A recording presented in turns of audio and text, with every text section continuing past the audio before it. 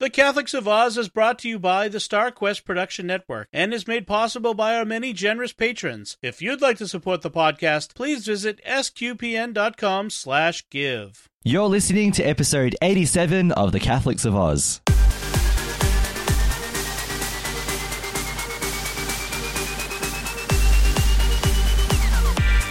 The Catholics of Oz is a show where we discuss faith, culture, and what's been happening from an Aussie perspective. Whether it's synods or science, apostolates and apps, providence or productivity, you can hear it right now on The Catholics of Oz. Hello, I'm Lindsay Sands, and welcome to episode 87 of The Catholics of Oz. It's been a while, and we have another excuse, and we'll go through that in a moment, so we're so sorry. I feel like we've done this a few times this year, but before we go... It's been a tough one. Yes, before we get into confession apology mode, let me reintroduce who's here with you. First of all, Caroline Knight. Welcome back to the Catholics of Oz. It has been Thank you. A long time. Yeah, it's so good to have you. How are you? I didn't intend to be away so long, but yes, I am good. I am well, thank you. Yeah, it's so good. Well, it's been that long since the listeners have heard your voice, but I saw you yesterday. Yes. I've seen you a couple of times since, but yes. But it's been a while. And returning again, Lido Sabol. I think we missed an episode with you. That's right. Yes, the last one. But Lido, welcome back. How are you? Hey, I'm good, guys. I'm good. It's good to be back. Yeah, all of us seem to get colds and coughs. It's and worse. Crazy. I've always said winter's not my friend, and this year it's really not been my friend. It's been terrible. I totally agree. We do our seasons once again. I've just gone off the rails. With spring has been springy. But it's so changed, guys. But it's good to be back. And also, I'd like to get a shout out to Jerry for popping in with you, Lindsay. It's been great. Yes. Big thanks to Jerry. I need to listen to you guys soon, very soon. But I've got a big excuse to listen to you guys because I've got 50 shelves of grey of painting Warhammer. So that'll be great to listen to. And no do excuse for not listening. Yeah. Definitely now. Yeah. You can pass the time by listening to me and Jerry. And also, I might mention as well, speaking of passing the time, last episode, episode 86, which would have been about 4 weeks ago now, I recorded with Dom Bettinelli, CEO of Star Quest. Right. That's special Thanks, Dom. Yep. Covered us as well. And the episode went for about 2 hours. And the reason for that is because the network has grown so much. There is so much more content since the last time he was on a podcast with us. And I personally wanted to make sure that each show, got its due and got a good mention because they're all high quality shows that deserve a bit of praise. And so, so we had a chat for about 2 hours, but I want to thank Dom for being part of the show. Spending 2 hours with me talking about the network and going through it. And as always, we appreciate his dedication to SQPN and his support of the Catholics of Oz. We're just so pleased that we have a platform to share our Australian Catholic voice with some other people in Australia and around the world too. But let's get to some confessions. So why didn't we have an episode last 2 weeks ago? Why was like episode we really did anything wrong? It's not. We didn't actually do anything wrong. Let's just say things happened to us. So Lino, you've been quite sick. You had a cold that took a long time to shake off. It was horrible, guys. Yeah. I did my COVID test. It wasn't a COVID. It was just a really bad cough. And I thought, cough and cold. I can take this for 2 or 3 days. No, it went for a week. Went to work for a couple of days. Started again. It's then after that it was okay. I was okay. And of course, I would like to mention Marilyn and Jamie's wedding. I was still sort of recovering, but I was okay. You were still a bit out of it at the wedding. I remember. I was just I was like, okay, we're doing this. It was something I've never had before. I was like, whoa. But I'm feeling good now. I'm fully good. Yeah. Good to have you healthy and back on deck. And speaking of COVID tests, Caroline. Caroline and I, independently of each other, I should say, we both contracted COVID again. And so let me put it this way, right? So this was your second time, Caroline. This was my third time, right? So we both had the lovely Omicron variant in January this year. I had. Well, we assume. Yeah. Well, I assume. Yeah. I'm going to assume that I had the Omicron variant again in about June. Yeah, it would have been June, end of June this year. But I didn't get as sick. I got a bit tired, but I didn't get as sick. So I must have been ready for it.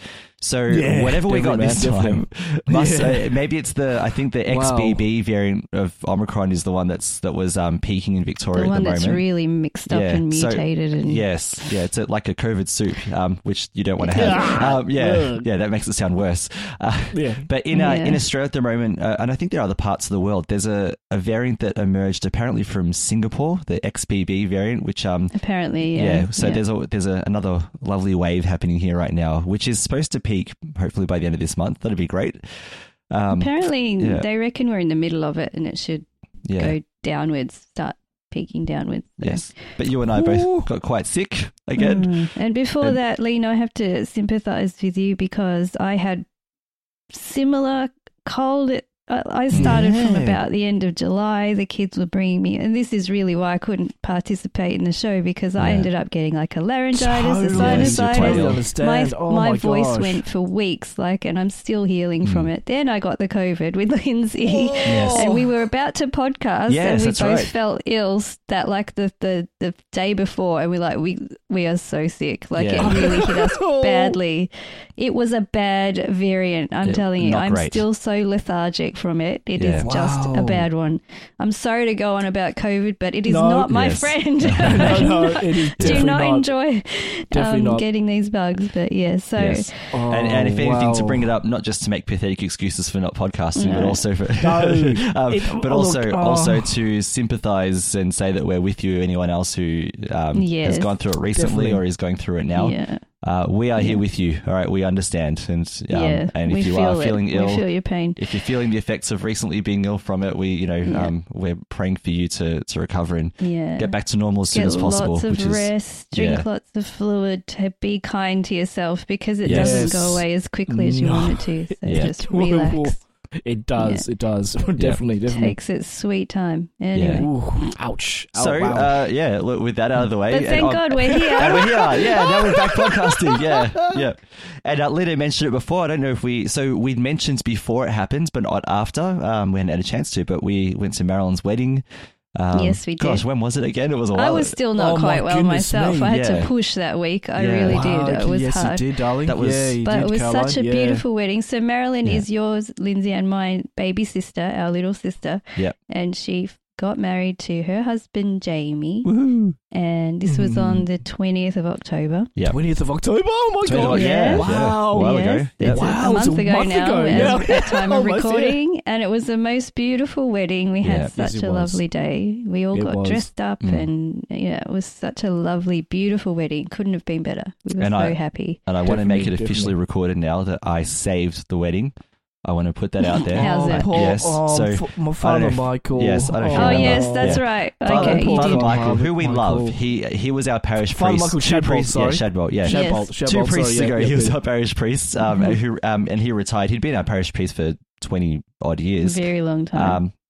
And he, so the reason why, from my understanding, that Marilyn asked him to do it is because he had been involved in our family. He'd done my wedding, right. Caroline, he'd done your wedding to Phil. Yes. Yeah. Lito, he'd done your wedding, but we're not even related. Lito, you did your wedding too. But that's how involved. Reconciliations, confirmations. All of our kids, a lot of our kids' sacraments, a lot of those things. Baptized, He did our Nunna's funeral, Caroline, with a whole lot of other celebrated with a lot of other Maltese priests. So anyway, the thing is, this guy has been in our family for a long, long, long time. He's like our grandfather. He's like a grandfather, yeah.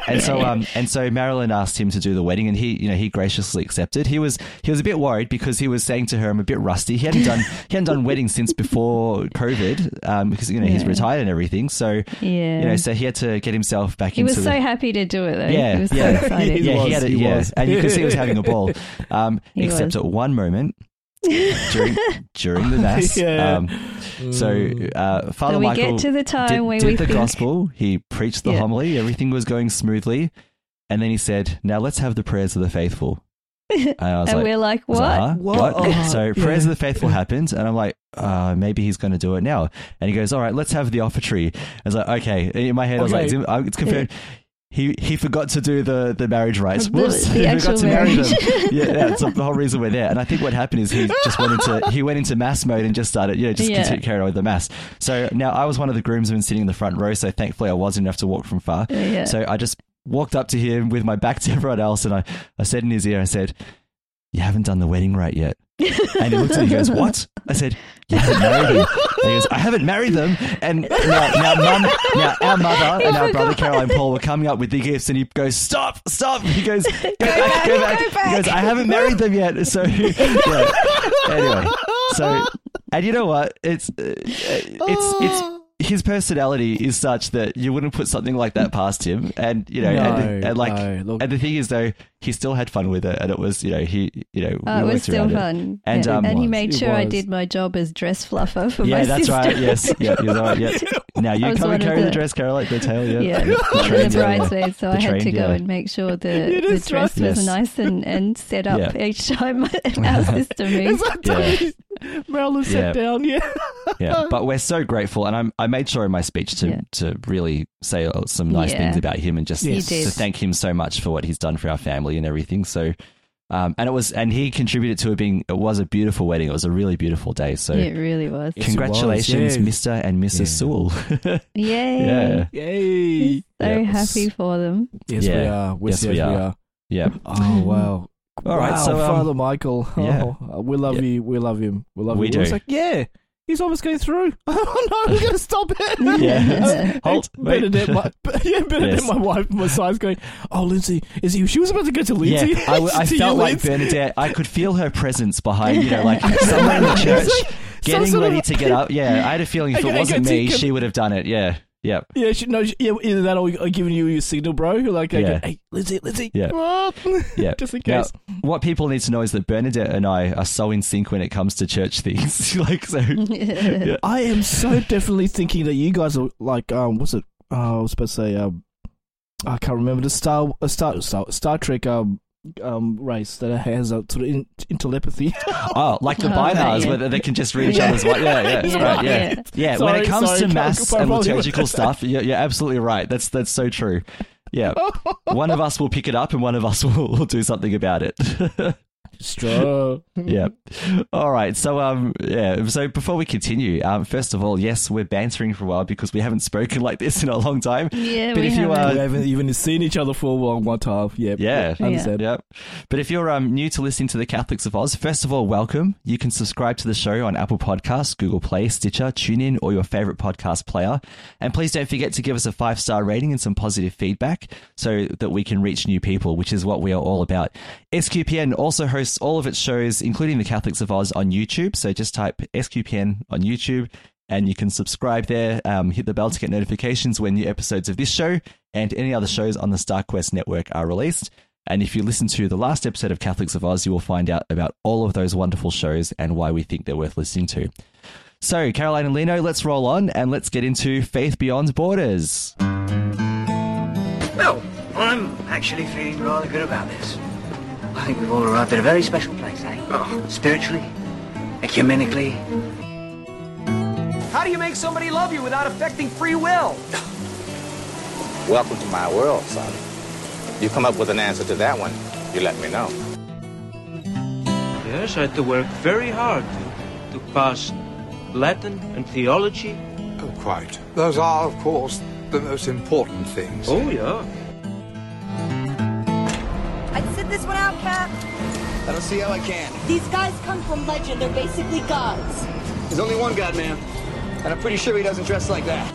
So, Caroline and Lino, I thought today I would discuss the topic of missionary discipleship. Now, I've mentioned this a few times in previous episodes when I've gone through, plenary council documents, talking about that. The church itself, the worldwide church, is really moving towards renewing. It's not, missionary work is nothing new, right? But is renewing its commitment to its mission. And the mission of the church is God's mission, right? God is the mission. We didn't invent the mission. We didn't add anything to it.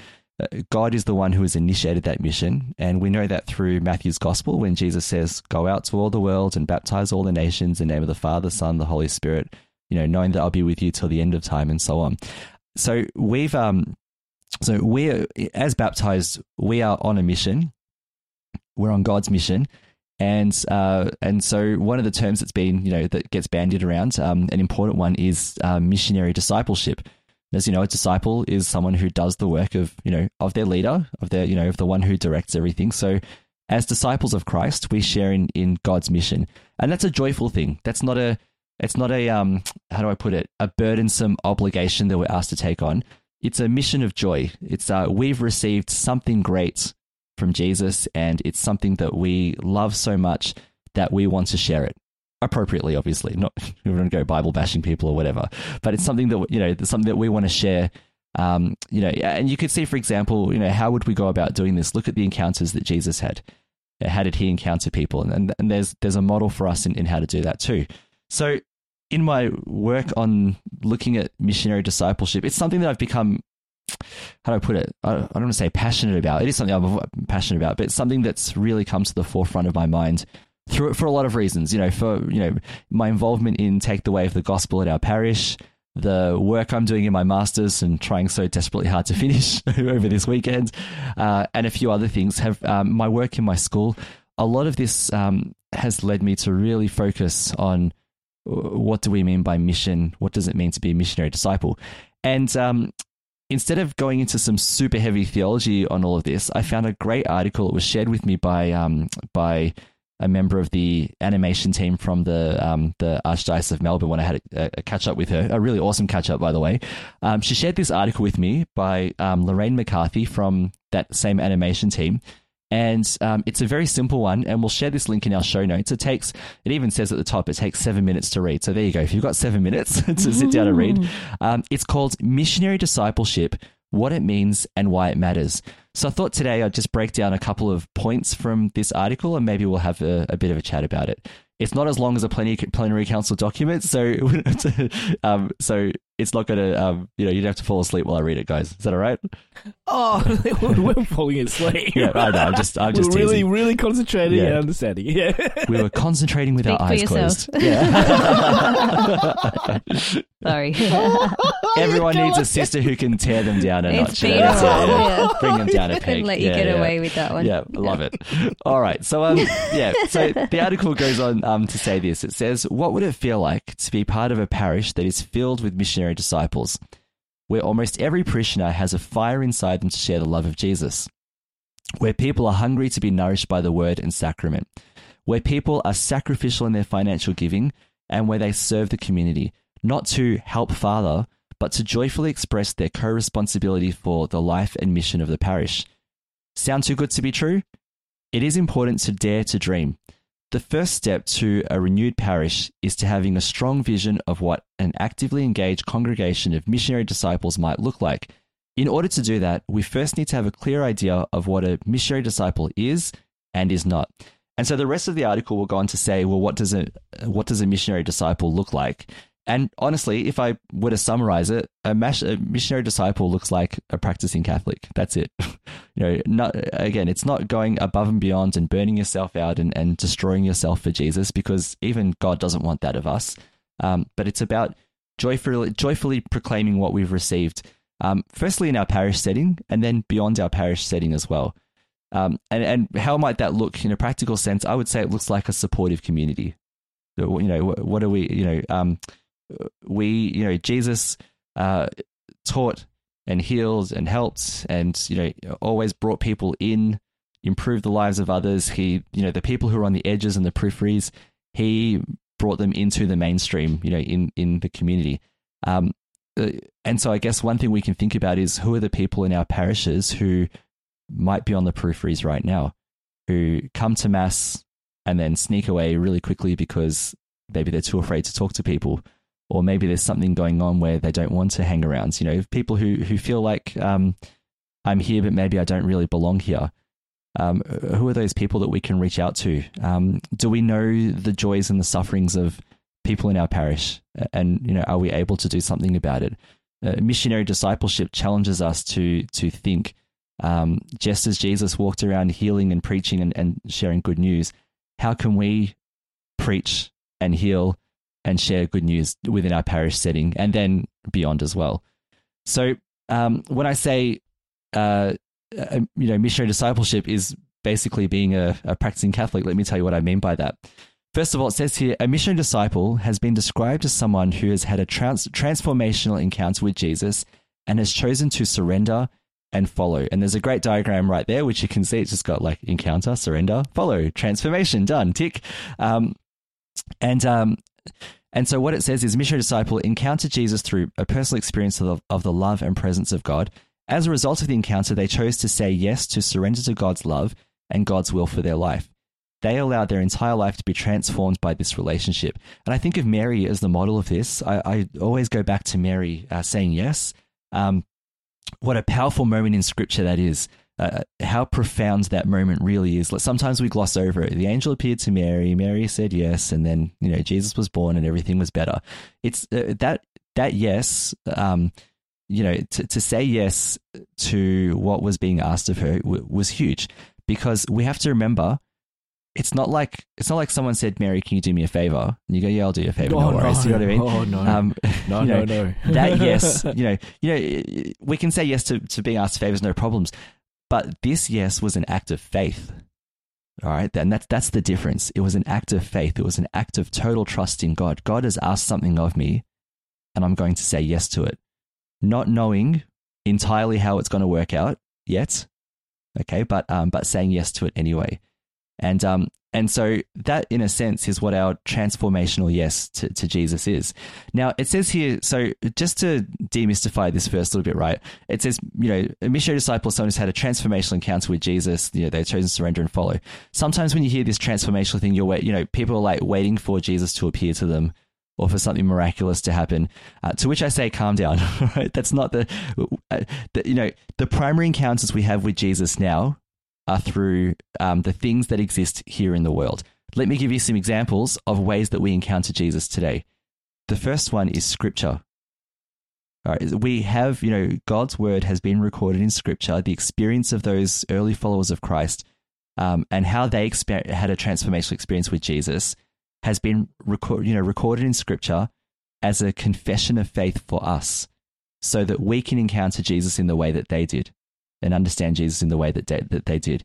The letters, that follow the Gospels, all right, that they articulate this ongoing relationship with Christ, and a lot of those people in those letters who wrote those letters, or who are the receivers of those letters, not all of them experience Christ personally, in the flesh. They're experiencing Christ after his death and resurrection, but they've all had transformational encounters. Again, not because there was some kind of big miracle where Jesus appeared to all of them, right? Jesus appeared to some of them, but not all of them, and said, hey, follow me. All right. It's through the witness of the disciples, the disciples of Christ, and those who went on to be disciples of Christ, missionary disciples following, the discipleship of the OGs, of the originals, right? So, so our encounters with Christ could be through Scripture, for example. Right, we see all kinds of things. When Jesus says in Matthew's Gospel, you are the light of the world. You are the salt of the earth. And I'm paraphrasing that quite badly, but that's addressed directly to his followers, to us. All right, so he's giving us qualities of missionary discipleship, and there are so many other ways that Jesus speaks directly to us through Scripture. So that's an encounter. The sacraments are an encounter as well with Christ. The priest acts in Christ's place. And so we encounter Christ in that way. And I think what we have to realize is that in all of these moments, don't let them go by just as something physical event that you've done, but it's an encounter with Christ in a very powerful way. I would say that nature is an encounter with God, for sure. Why would I say that? Okay, not because I'm a tree-hugging hippie, all right? Why would I say that? I say that because, first of all, God is the author of creation. We have to remember that. Not just the planet Earth, but everything. The entire vastness. We've talked about the James Webb Space Telescope and what it's shown us, right? You know what I mean? Exactly. Literally, OMG. You're right. And I think I remember we did an episode and we talked about it, and I said when I saw the images, I thought, and God saw that it was good. You know what I mean? God, the encounter with God in nature, in the natural world, is there. That the nature is a sign of God's presence with us. All right. And now, don't you think? Yep. Sorry to jump in, Go but on. like, don't you think when you see images of space, like especially like when there's energy coming out of something, like, you know, there's been a star explosion or there's a neutron star with all this stuff coming out of it, or the sun. For me, it's like God, some of his energy, like his creative energy, his energy, like it's just can't help it. He can't contain it. It's just all there, you know, it's all coming out. That's what I get anyway. Yeah. No. The heavens are telling the glory of God. You know what I mean? That's, we see that like in scripture. Power and energy, you know, on all a creation grand, dances with joy. We're just little, but then space is like there's more love out there, just more example of it out there as well. Yeah. And this is why this is a faith and science podcast, by the way, too. Yes, because we're talking about the wonders of God in the natural world, which science uncovers. You know, for us, there's all evidence out there. You can see it. Yeah. So this awe that's brought on by nature, is also a sign of God's presence. And there's so many other signs as well. Many. Many. We've talked about artworks, for example. Religious artworks, in a way, are a translation of someone's faith into imagery, just like scripture is a writing of someone's faith into words. So there are so many ways that we encounter God, and these encounters, these are what's transformational. And what I want to emphasize is that transformation is ongoing. We're not transformed once by God, it is ongoing. And if you think, what was my relationship like with God 10 years ago? What was it like 10 years before that? What was it like 10 years before that? We're getting to children now. But the point I'm saying is, if you can see how your understanding of God grows over time, there's the evidence of that transformation. You can't see it in the here and now always, but if you look back over the course of your life, you actually see the transformation that's happened and is still happening. And that transformation goes beyond death as well. And we can talk about that another time. We can talk about theosis, the big word theosis, beautiful word. All right. Wow. But God is gracing us all the way through our life with this transformational thing. So what I want to get across is, sometimes people waiting for something to happen, something big, some sign. And I would say, all right, maybe you'll get that, but stop waiting for it. All right. It started when you were baptized. So get going, get into it now, right? But we weren't made to sit around waiting for God. We were made to act for God. So that's our missionary discipleship. So let's roll on with then. So a person who said yes has had a transformation, through God's presence and so on. So what are the characteristics? What do they do? Now look at this. This is fairly simple, this list, right? It says that missionary disciples who've been transformed by their relationship with Jesus, their surrender, they do things like worship. That is, they give praise to God for, they thank God for the blessings in their lives. They participate in sacraments. They attend mass and so on. So worship is this coming to God, all right, coming back to God all the time. And we'll do that, like I said, by thanking God, by participating in sacraments, by attending mass, where and when we can, all those kinds of things. They pray, all right, and prayer is simply talking to God. It's that time that we put aside. And when I say time, the other thing is, don't think that you have to keep a log of how many hours you've prayed in a day or how many minutes. Think about it like this: the attention that you give to people in your life is the value of the relationship that you have with them, if that makes sense. All right, I value my relationship with you, which is why I want to talk to you, which is why I want to be, in your presence, and playing with your pets, Caroline, or, or Lena, or playing board games, Lena, whatever it might be. But I value that time. You know what I mean? It's, I look forward to that. Yeah. Because it's relationship building and, it's a sign of how close we are and how important that our presence with each other is. And that's what prayer is too. It's a sign of the importance of God's presence with us. And so we spend time talking to God, and you can recite prayers. We have lots, the Our Father, I think, is probably one of the greatest prayers we've been given to recite.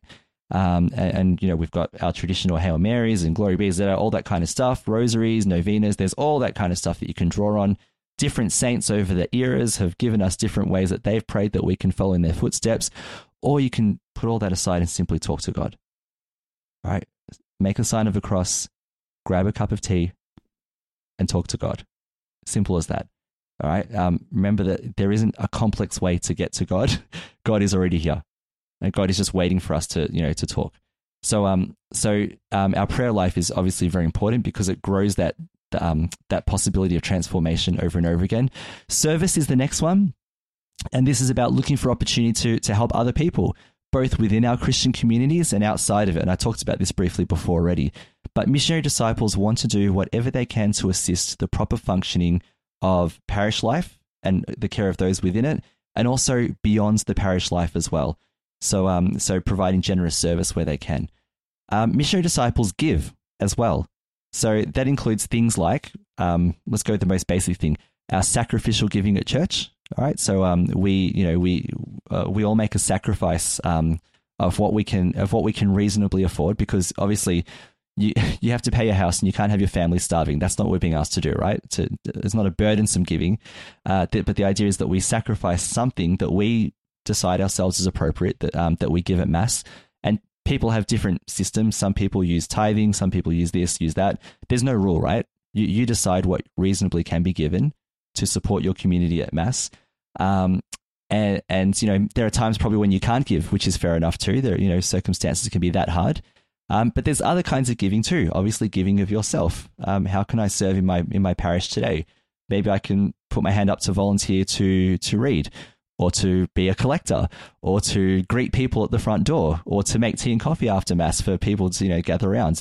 So many ways that we can serve. And again, just simple stuff, right? Not things that take hours and hours to plan and prepare, but really simple service that helps.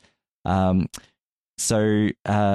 giving, yes, obviously. So learning is the other thing I've already talked about. Reading scripture and finding opportunities to learn, and there are great ways you can do that. There may be a seminar that comes up. There may be something else. There are lots of great courses online. There are lots of articles like the one I'm reading on Melbourne Catholic that takes 7 minutes to read. You could just do 7 minutes of reading and learn that way. Find a good book. You might want to find, there are popular works and then there are, heavy theological works, right? So popular works tend to be, well-known speakers, writers, priests, bishops, lay people, whatever else, who produce books which are really good guides to faith and explain the church and explain beliefs, which are really good. And if you want to cross the threshold and get into things that are a bit more technical, you could pick up some introductions to theologies and introductions to, the Old and New Testaments and things like that, and just see how far that goes. So, I mean, that's the comfort of the person too. So there are ways to learn our faith that way. Missionary disciples also discern, and what that means is basically coming back to, where does God want me to serve, and how does God want me to serve? And that comes through our prayer life. And I guess it one way to put it, there are a couple ways, right? Sometimes you can get this welling sense of, there's a need here. Does God want me to be involved in this? Or sometimes it's simply just seeing a need, and it might be an immediate need, or it might be an ongoing need that where something needs to be done. And so discerning is taking that to God in prayer and saying, do you want me to be involved? And how do you want me to be involved? And who else do you want to be involved with me as well? Because the thing is, we have to keep in mind that when we discern, it's not about, is it all up to us to save the day? All right, but it's about who else does God have that's equipped to help us do this, whatever it might be. Mary McKillop, it's like trying to work as a team.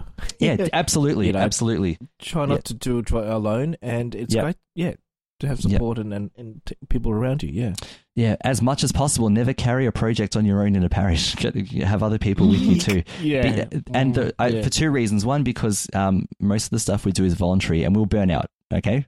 I'm putting my hand up because I've done it before, right? But the second thing is, the people you bring with you will be formed along the way, which is so powerful for them, right? And so powerful for you too. I mean, so much better to work with other people, to collaborate with others on things like this. So the other thing is also fellowship. All right. So sharing in the life with, with fellow disciples in the community, with everyone. So fellowship is two things: the growing of support, of each other within the parish, but then also the ability for the parish to reach out to the rest of the world. And lastly, missionary disciples are fruitful. And what it says here basically is they exhibit the fruits of the Spirit as described in Galatians, where it says, the fruit of the Spirit is love, joy, peace, patience, kindness, generosity, faithfulness, gentleness, and self-control. Missionary disciples are filled with the Holy Spirit, and their faces and lives radiate this reality. So as a final bit here, it says that missionary discipleship is not unconscious or accidental, and it's not something we inherit or culturally acquire. It's more than following religious rules. It's more than attending Sunday Mass. It's more than just simply being good. It's not a transactional relationship with a judgmental God. I'll do this and then God won't punish me for that. Missionary discipleship requires a deliberate decision to follow Jesus as a disciple in the midst of his church. Missionary discipleship, and this is only half the article, I'm not going to go through the second half because there's more, right? But missionary discipleship is being like Mary and saying yes through faith to God for whatever God has in store for us, to participate in that way. There's more in the article. I won't go through the rest of it. However, it's worth having a look at, and it's got some misconceptions and why they matter.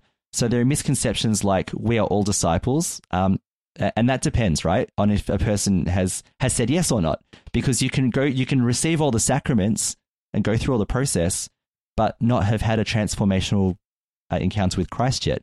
So it's important to support people in that. Making disciples and forming disciples are two different things. They're not the same. That's another myth. Again, I won't go through it in a lot of detail. Busyness is fruitfulness. It's not. Okay, so keep that in mind. So being super busy and burning yourself out in a parish setting is not fruitfulness. But also a parish having, a dozen programs which are all great is not good either, because it will dilute. How does a person know which thing to go to? So have a less is more approach. And the good thing about less is more is you bring more people together as well, which is really important in a parish setting. Expect too much and people will leave.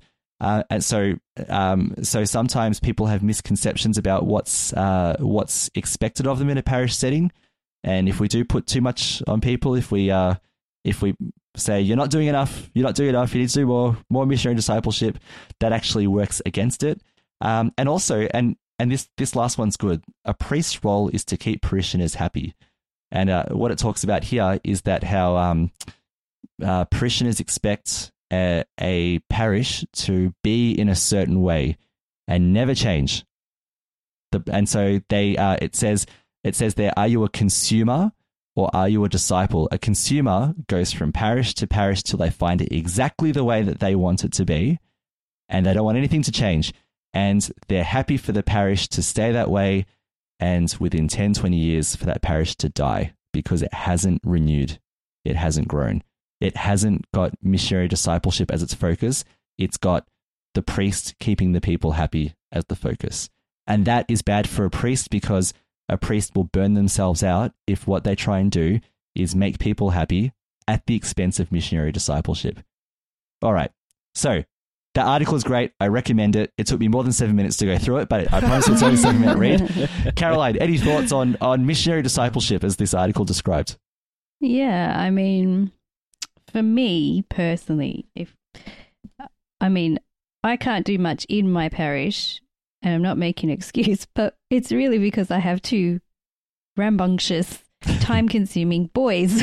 Okay, so I've always thought, oh, maybe I can read, but if I go up and read, Mommy, it'll be like, yeah, I'm not going to read anything, okay? And they'll be fighting in the pew. I spend most of my time just trying to get through Mass, right? So, I find that my missionary kind of work would be outside the parish. So it's more like when you have parishioners who find you on Facebook and want to message you, and you're like, okay, all right, let's have this chat, let's talk. And they're like, I need support. Can you help me? Okay. And it's just as simple as answering a message or something like that.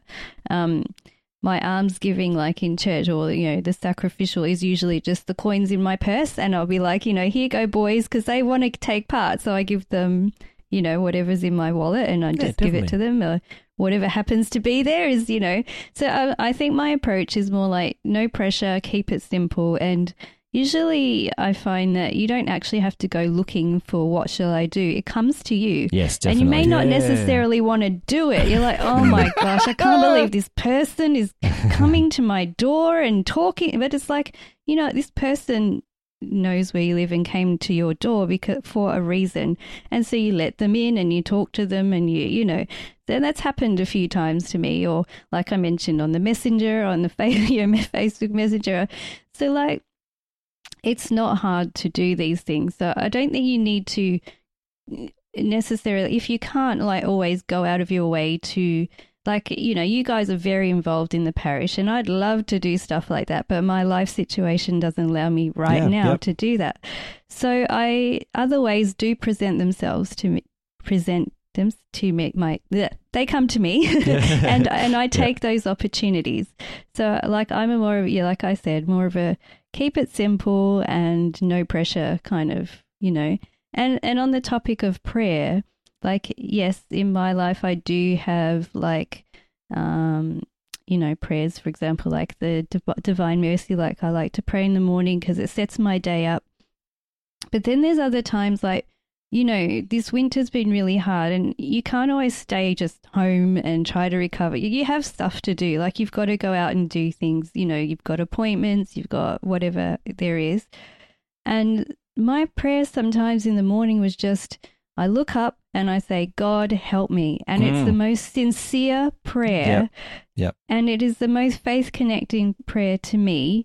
And wow, God actually helps me that day because I have sincerely asked for help, you know? Yep. So it doesn't have to be hours of prayer. And, you know, it's like Jesus said, don't have to sit there and pray for hours and just go ramble praying, you know. God doesn't necessarily want that. He wants wants a direct prayer from you, a faith-filled, honest prayer from you. And like, so it could just be simply, God help me. And, you know, that's just my experience anyway. And it could even be, you're right, and it could even be as simple as, God, today I say yes to whatever you bring my way. Simple as that. Yep. And I've got to say, on the point of, being busy with your kids at church and whatever, remember that bringing our kids to church is missionary discipleship. Yeah. In itself. It's hard. And again, it can be hard, but it's simple as well because, you know, it sounds like a very simple thing. You know, all I do is put my kids in the car and make them sit with me, but it's a whole lot more than that because they're seeing what we do at Mass. You know, they're having the opportunity to give that you give them as well. And that giving is important because they're learning to give to their community, but they're learning that it's okay to give outside the walls of the church too. So that, you know, that's blessed work that you're doing right there. And I'm sure that there are a lot of parents who can relate to exactly what you're saying, Caroline, too. Yeah. So and that comes back to that busting one of those myths that, you know, sometimes we demand too much of people. And so sometimes, you know, people will give and do, I should say, to the point of what they're capable of. And that's what God asks. You know, again, God does not want us to break ourselves in order to follow what he wants us to do. You know, Jesus didn't break himself. I mean, apart from being crucified, but that's different context, right? But in terms of his ministry, in modeling for us what we should do, you know, he wasn't breaking himself and burning himself out in order to advance the gospel. He was encountering people where the opportunity came up. Just like you said, where people message you on, you know, through Facebook, whatever else, Caroline. It's so true. Yeah, they'll come and find you. They will come and find you. They will come and find you. Yeah, yeah, it's so and true. I don't mean that in a bad way. It's lovely, but you know, sometimes you're just like, I don't feel well, and I have to talk to this person or whatever. But I mean, that's what we do. Yeah, but the fact that people can seek you out and that they've chosen you as the person that they want to talk to, that says something about missionary discipleship too, doesn't it? It means that they've seen something in you. That's what we have to realize as well. Like if someone reaches out to us, they've seen something in us. And it can be hard because people reach out at really inconvenient times. And sometimes people want to talk for 2 hours that you don't have, which is also very hard. Trust me, you know what I'm talking about too. But the thing is, you know, at least, you know, they've recognized that there is something Christian in our character that they can seek God through us, and that's really powerful too. Yeah, Lino, any thoughts? Yeah, any thoughts, Lino? Yeah, I totally understand from Caroline's perspective. person. I wasn't from a view from her. You know, it's sometimes hard being a missionary, and I when I was very young, like it's telling Lizzie, go back way back when you think about when did you start your missionary work? I definitely didn't do it while I was in high school. I can tell you that. That was crazy at the time. Sorry, Caroline. It was crazy. It was crazy those years. But I think it was more when I had a question: what am I doing with my life? And that's the biggest question in the universe. Yeah, as usual, you know. And then you know, and I sought God in different ways, and the biggest one was YFC.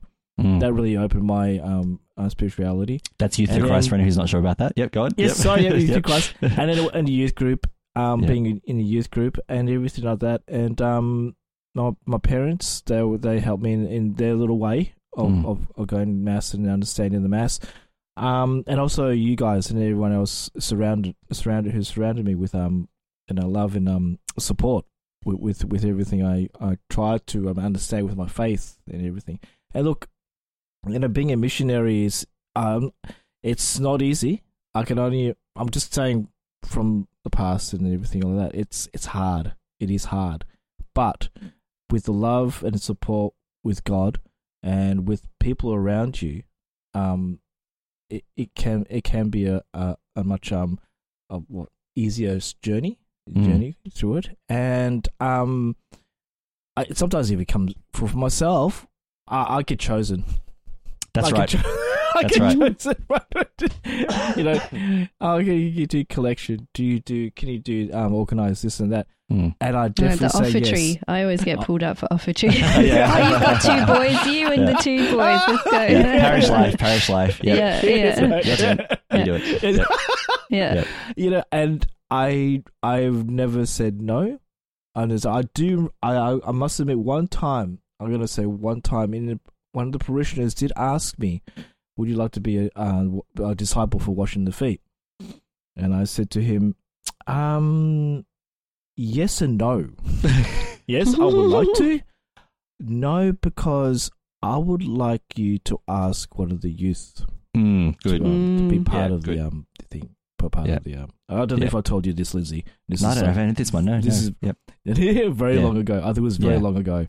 Yeah, and he said, the parishioner. We don't want those young people having their feet washed. Yeah. Okay. All right.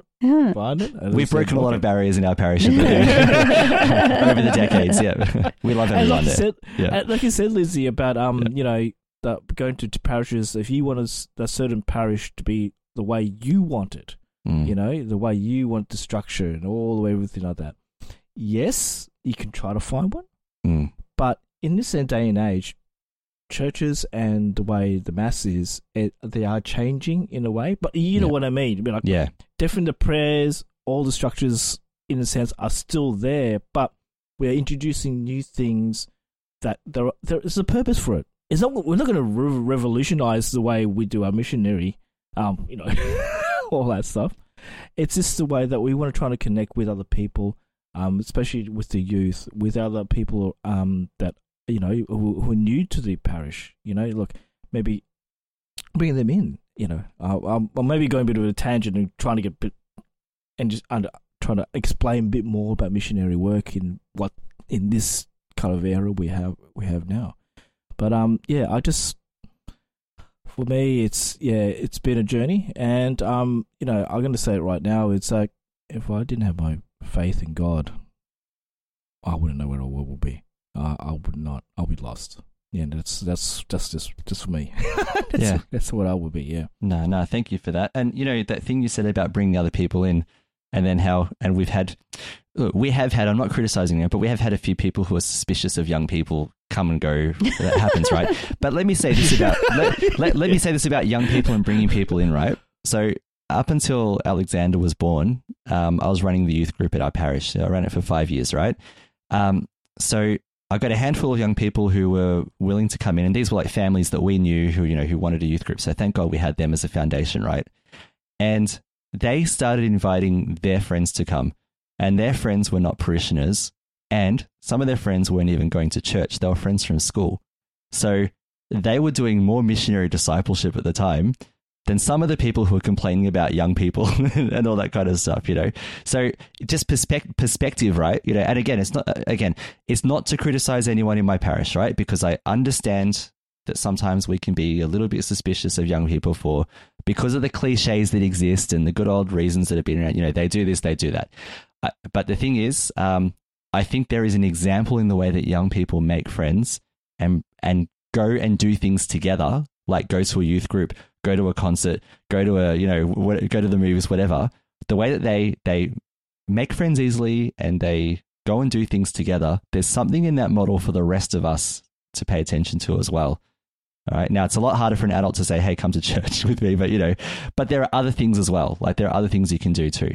But anyway, we'll leave it at that because we want to get onto some science now. But if anyone who's listening, if you have any comments about anything we've said about missionary discipleship, we want to learn and we want to hear you. So please share your thoughts as well. But Caroline, let's move on now and let's talk about science. What a fine day for science. You have any hobbies? I collect spores, molds, and fungus. Can you reverse the polarity? I'll do my best. Science, science, science, science, science. Science, science, science, science, science. Yeah, I like science. So, Caroline, you warned us that today's science segment would be a little bit buggy. Now, yes. I feel like there are two meanings going on there. So, yes. Yes. Why don't you tell us what's going on with in the world of science, in your world? Very buggy. Very buggy. So, first topic, I would like, now, not everyone is going to enjoy this topic, but I'm going to try and bring a different light to things like I always do with science. So, an extinct cockroach has been rediscovered. Ooh. Okay, I know cockroaches are not top on the list for favourite insects, but just they're kind of things that we don't like to discover in our houses usually, aren't they? Yeah. Yes. Yeah. And I will get to that. So this is the Lord Howe Island wood-eating cockroach. So it is not your everyday little cockroach that you find in the kitchen and want to squish, okay? So it's a wingless wood-eating cockroach named Panacea lata, previous thought to be extinct, has recently been rediscovered. It was last seen about 80 years ago. So they thought it was not there. It's a wingless cockroach and it's 22 to 40 millimeters long. It has a metallic body colour that varies from reddish to black, and Australia hosts 11 species of this cockroach, and they are powerful burrowers that live inside and feed on rotten logs in the rainforest and open forest in coastal northern and eastern Australia. This particular cockroach is unique to Lord Howe Island, which is about 700 kilometres northeast of Sydney, or the mid-north coast of New South Wales. It was once widespread across the archipelago. This native cockroach was thought to have become extinct on the main island of the Lord Howe Island archipelago in 1918 when rats arrived. And, of course, who bought the rats? The people. So, as always. Yeah. Now, researchers at the University of Sydney, made up of honours student Maxim Adams and evolutionary biologist Nathan Lowe, actually as part of their project, went to Lord Howe Island to conduct a survey to confirm the extinction of this cockroach. And with successful rodent eradication program having been undertaken in 2019, they were examining the possibility of reintroducing this native cockroach back to Lord Howe Island. So they just thought, we're going here, we're not going to find any, but we'll just see, if the environment's still good. It's a habitat that they will enjoy, still be able to live, and we'll just breed these up and, we can find different, not exactly that cockroach, but something that can take the role of the cockroach that was there before. Mr. Adams went ahead to Lord Howe Island along with Nicholas Carla from the Department of Planning and Environment. Now, they went hunting, so they just went to have a look. They're turning over some rocks, and it turns out One of the very first rocks they turned over is where they unexpectedly found this species of cockroach. It was actually a whole family of them. Oh, it's first rock. That's, yeah. They're just like, what? They were very, very surprised, very shocked. Dancing for joy, yeah. Yes. I mean, for an entomologist, there's somebody who, you know, or somebody who's studying this kind of thing, it's a bit, it's amazing. So, yeah, I mean, like someone looking at the stars, they found something. Well, they're looking at the ground. It's so similar, but not the same, but similar. It was under a banyan tree, which is, the species name is Ficus macrophylla, and it's a large evergreen native fig that's found in the area. Entomologists had been looking for this particular cockroach for decades, but haven't found any, so that's why it was thought to be extinct. Now, they performed DNA studies on the cockroach, and they did confirm that they are a genetically distinct group from other cockroaches found nearby. So there are other types of cockroaches that are very similar, but this is the particularly distinct species due to their DNA. So it seems that this population managed to survive over time and become this distinct population. The survival of the population has been compared to Darwin's finches, so where their separation from other populations allowed them to develop their own genetics and adapt perfectly to their environment. So with Darwin, when he went to the Galapagos Islands and there were finches with different shapes and sizes of beaks, and they were all like, one was eating nuts, one was eating insects, you know, for example, and they managed to, they were similar but not the same, because they changed over time through genetics, through mutations, to be able to, you know, inhabit a particular environment and to, you know, adapt to a certain food source so their population could live. So it's a similar kind of thing. But why should we care about these cockroaches? Like, seriously, why should we care about them? That's a great question, Caroline. Okay. You haven't got to that part yet. No, so here. So let me tell you what Professor Lowe said. He said that the native wood-eating cockroaches played an important environmental role. Now, it's important, environmental, you know, to be environmentally aware, you know, understand nature a bit more. So they are incredibly important nutrient recyclers, ecosystem engineers, and as a food source for other species. He said, like, we're not rats necessarily, because they don't want the rats there, but the lizards and other native species. He said that the species also deserved a better rap than common street roaches, not those, you know, the ones that we talked about in our kitchens. Not like those common cockroaches.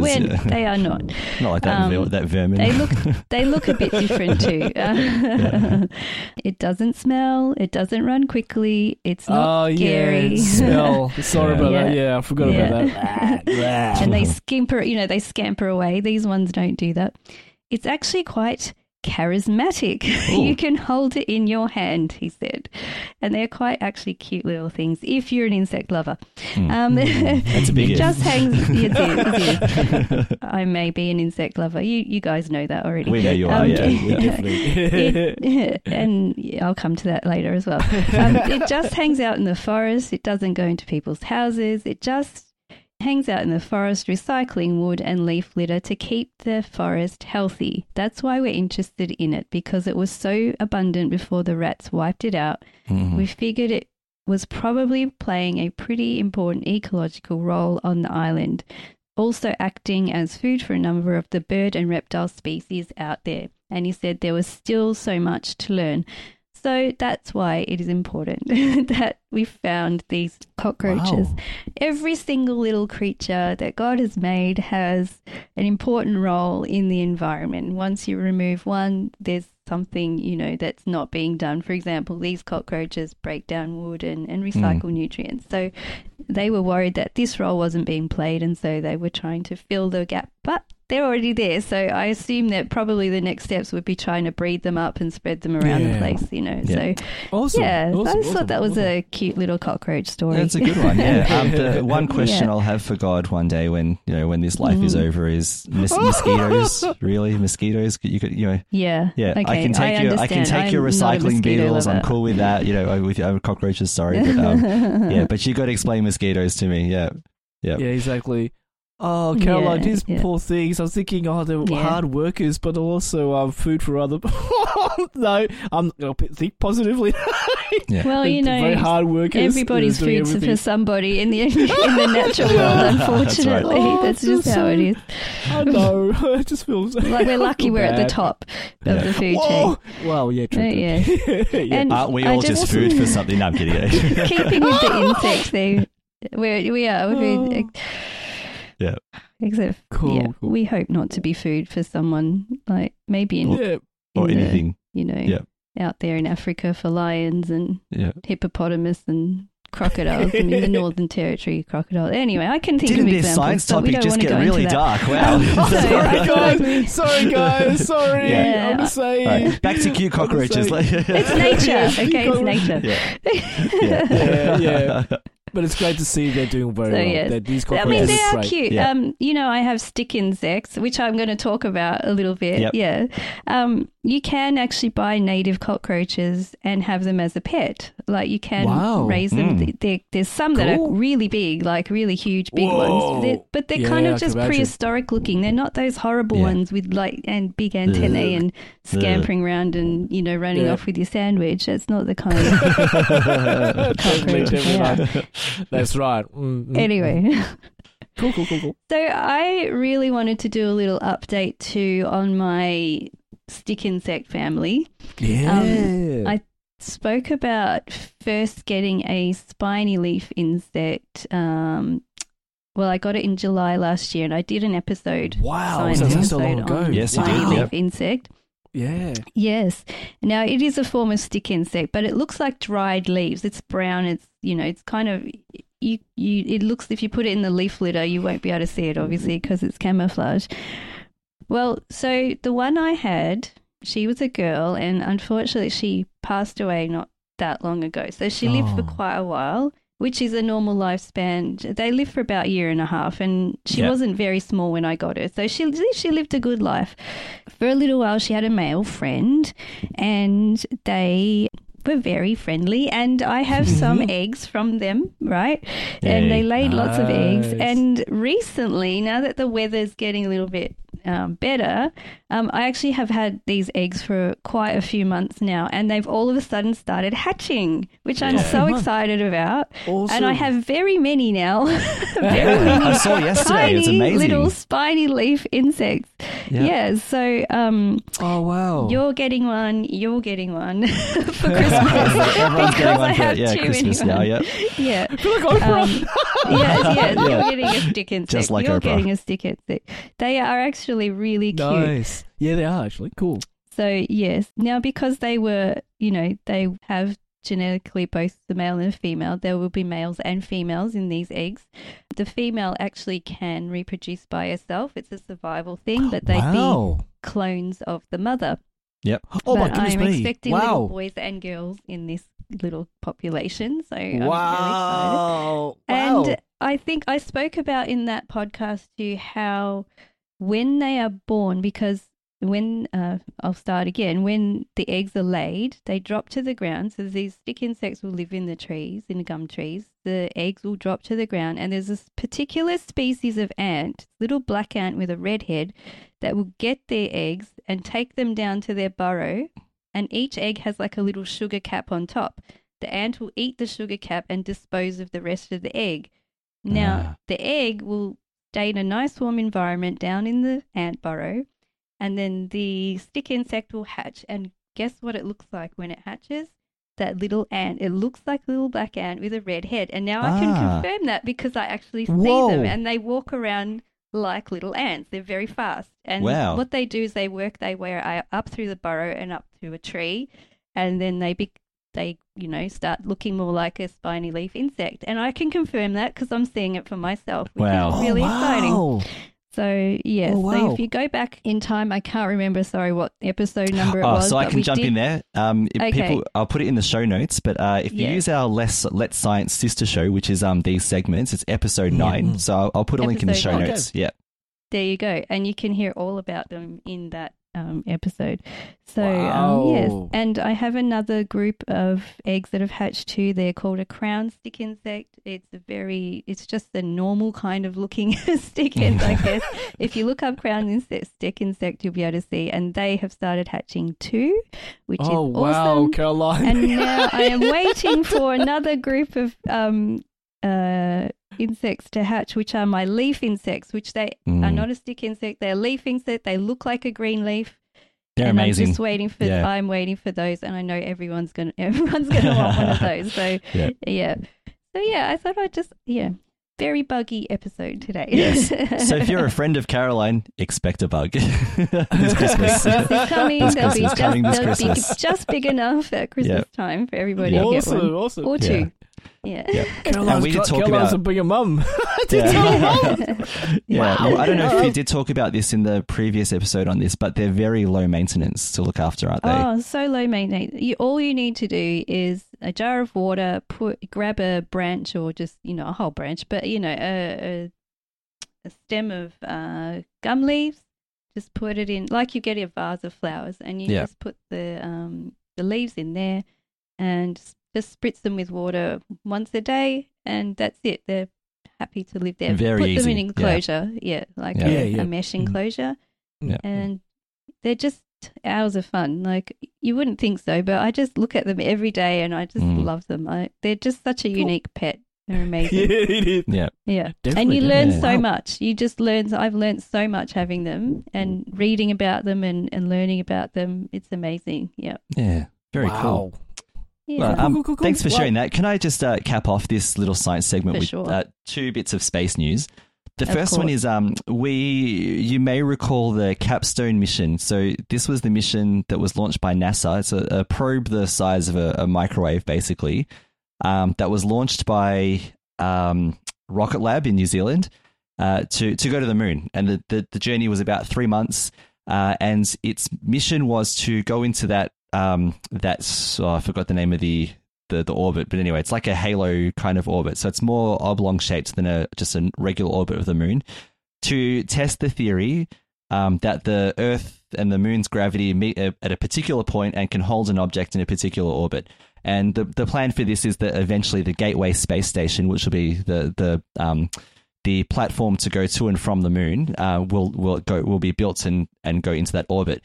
So the good news is Capstone, after a few software issues, did get on track, did make it to the moon after in November as it was meant to, and it did achieve that orbit that they were hoping that it would. So that's an important Pathfinder mission, and anyone who's a space nut would already know this. But during the week at time of recording, Artemis 1 launched. It was as amazing as we thought it would be. Attempt? It was so surreal. I think it was at the third attempt. Yeah, it was so surreal to watch it take off. It's always a lucky one, isn't it? Yes, yes, that's right.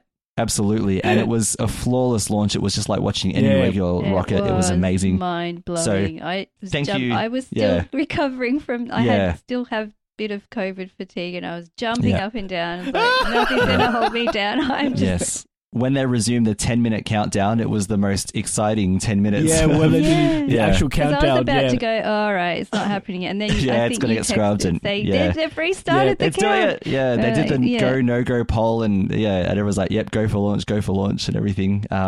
Cool. Yeah, so it was amazing. So thank you, NASA. Thank you, United States, for getting us excited about space as well. And how historic this mission is cannot be understated. This is the Pathfinder that returns humanity to the moon by about the Artemis 3 mission, and the moon will eventually be populated by humans and be used to launch to Mars and beyond in our solar system as well. So this is huge. Like I can't overestimate how huge this launch and the success of this launch was. So it will be. There is so much more to come. Yeah, I can't wait for it's years off, but I just can't wait to see people back on the moon. Footage of people on the moon. I can't wait. And this is not done in a studio, you skeptics out there. This is real, no, right? It's real. Yeah, not in a Hollywood basement. Me. Yes, not in a Hollywood basement. Of course, definitely the other one was real. I'm just saying, this is real. Okay, come on. They're totally all real. Yes. Calm down, Yeah, oh my people. God.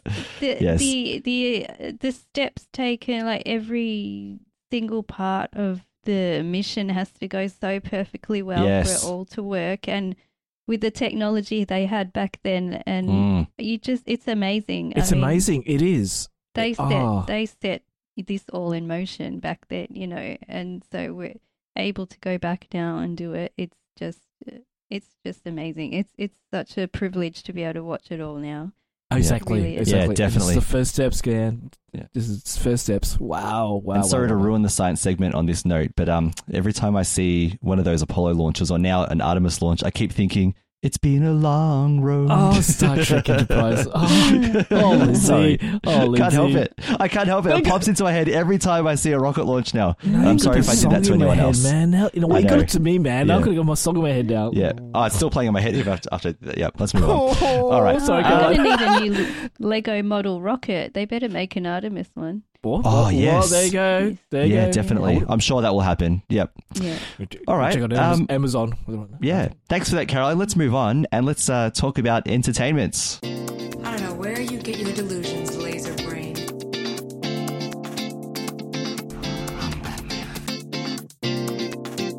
This is not what we came here to do. No. But it's what I'm going to do. I have a plan. You've got a plan. I have part of a plan. Are you not entertained? Are you not entertained? So we are a little bit over time. So let's keep this brief. In 30 seconds, what have we all been watching or doing recently that's been fairly entertaining? Caroline, go. Can I go with doing? Go for it. Okay. And I think this involves you. As well. Yeah. Because we both got, what did we get? What did we both got puppies. We got dogs. We both got a puppy. Pet dogs. We got one each. Yeah. So the day after Marilyn got married. You're going to get now and get weddings. She put me in a car and she's like, we're getting this puppy because we found it. We found a puppy. We were looking for one for a while. And my sister's amazing. She's like, get in the car. We're going to get the puppy because she was excited as me. I get this puppy, go home, weekend comes, the Sants come over. Oh my gosh, I love your puppy. We're getting a puppy.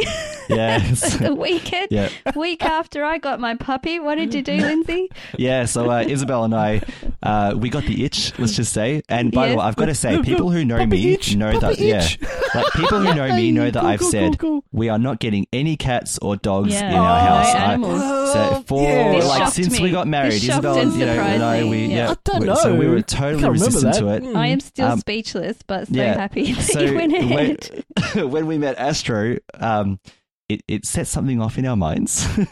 And I just started Googling and looking around at what's possible, and Isabella started Googling around and seeing what's possible, and then we both discovered that we were Googling.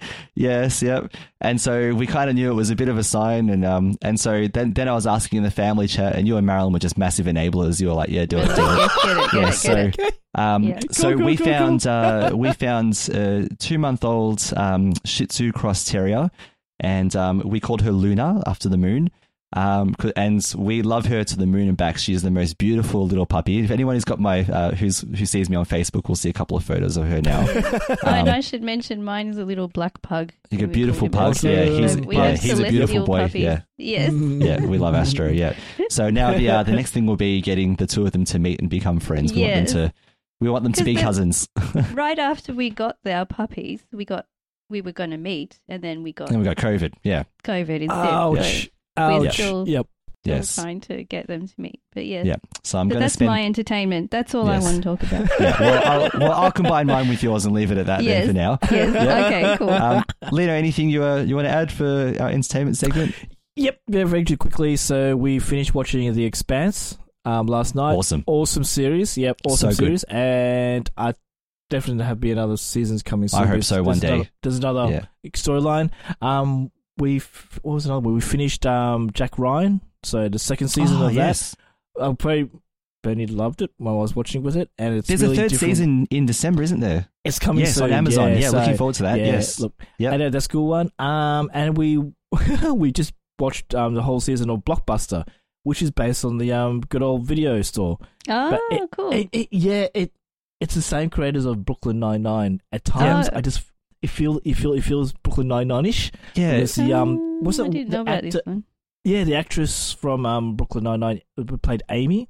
That's right, yeah. She's in it. So tell me, because I watched the first episode and it didn't grab me. So should I keep going? Should I keep going? Keep on going. Keep on going. All right. Yeah. Because I was like, I don't know. But then, you know what? I had COVID and I was looking for something to watch and I was miserable. So maybe that added to it.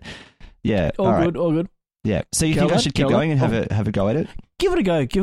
I think of the first one we were just like, oh, this is too Brooklyn Nine-Nine. But as once you get all the characters, blah, blah, blah. Yeah, because I like the concept of there being, it's the last blockbuster in America and they're trying, I like the concept. The world, isn't it? Yeah, the world, all the world, I think. Yeah, it's the last blockbuster. Yeah. And I think I'm still rewatching Vikings. So I wanted to rewatch it because I want to watch Vikings Valhalla. I always wanted to watch it when it was back on SBS. Yes, 10 years ago. So that was so long ago. But besides that, I haven't seen anything in the cinemas yet, but I'm looking forward. There's 2 movies coming out. Wakanda Forever, so that's Black Panther 2. Yeah, coming soon, and Avatar. We'll see how we go. Yeah. Oh, yeah, Caroline. I love that, Caroline. I love that sound. I haven't seen the first one. I wasn't interested. Okay, let me say this. The Avatar films, the first one, it looked spectacular, all right? It was a feast for the eyes, like amazing. But then, when it came out, right? Storyline wise, it was feeling pretty predictable. It was a bit. It was a bit. Yeah. But at least it looked amazing. It made 3D popular for a while as well, didn't it? And I think it was the best thing to watch on Blu-ray when Blu-ray was, yeah, that's right. Yeah, the thing. Yeah. Now we've got 4K, 8K. Well, anyway, it's all got to go crazy now. Yeah. All right, well, thank you guys for that. Let's wrap it up there. We want to thank you all for joining us for episode 87 of The Catholics of Oz and for all of the topics we talked today. Before we go, we'd like to take a moment to thank our patrons who make it possible for us to create The Catholics of Oz. Today, we'd like to thank Julia K., Martin R., Patricia V., Michael A., and Eric M. Through their generous donations at sqpn.com/give, they make it possible for The Catholics of Oz and all of the other shows on StarQuest to continue. You can join them by visiting sqpn.com/give.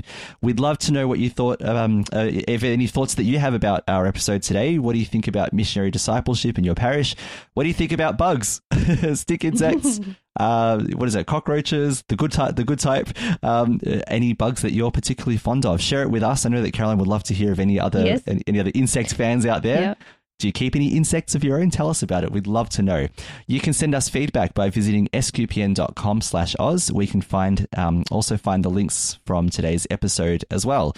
And while you're at the SQPN website, don't forget to sign up to the Insiders Club newsletter to get updates about your favorite shows. sqpn.com/about/newsletter. SQPN has a vibrant Discord community, and I recommend you to go. I love going on there and seeing what people are talking about. And when I find time, I like to talk to people too. You can go to sqpn.com/Discord and sign up there. It doesn't cost you anything. Come and join us and come and be part of that community. And the Catholics of Oz has its own Facebook page, facebook.com/Catholics of Oz. You can join us in discussing our latest episode there. And of course, don't forget that SQPN also has its own socials, facebook.com/StarQuest Media, at SQPN on Twitter, and StarQuest Media on Instagram. Or if you'd like to get a message out to us on good old email, catholicsofOz@sqpn.com. Caroline, it was awesome to have you back on the Catholics of Oz. Thank you for being part of today's show. No, thank you. I've been looking forward to coming back, and yes, all ready to go. God willing, I'll stay healthy. Yeah, for sure. And Leno, thank you. Also having you back after such a long time. It's good to have you back again. It's been great, guys. It's good to see we're all back together again. Once again, thank you, Jerry. We love you, man. And look, everyone, take care. Stay well. God bless, because it's going to be crazy. It's going to be crazy. Yeah. It's going to be crazy. But stay together. God bless. Take care. Thank you. And once again, I'm Lindsay Sand, and thank you for joining us for episode 87 of The Catholics of Oz on StarQuest.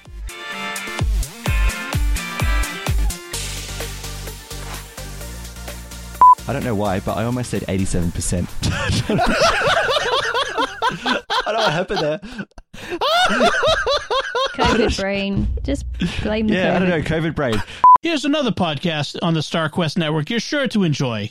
The Secrets of Movies and TV Shows. Find it wherever fine podcasts are found or at sqpn.com/secrets.